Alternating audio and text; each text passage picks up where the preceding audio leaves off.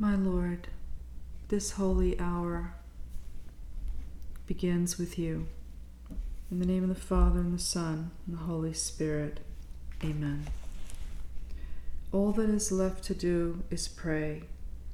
Pray for the innocent people of God to become faithful, and pray for the unfaithful living the agenda of Satan, hurting a society of innocent men and women created for and by God, each person ever created by God has a soul, and that soul is very precious in the eyes of God. There is only one God. Let us not ever be fooled by other portraying to be like God. One God created man and woman. That same God created the universe we inhabit. That one God keeps everything in orderly fashion. No matter how hard man and woman try to destroy each other and their peace, God, in the end, shall prevail.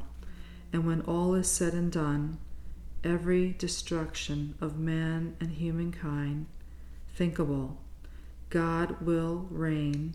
His power is forever. Man's power and woman's power can never compare to the greatness of God. Don't sell your soul short. Choose God, choose truth, choose eternal life in Christ. Live a holy life. How on earth can God not honor the righteous choice of choosing to be like Him? Only the foolish follow other gods, and God sees this, and how hopeless and disappointed we make Him by our desire to turn our very back on Him.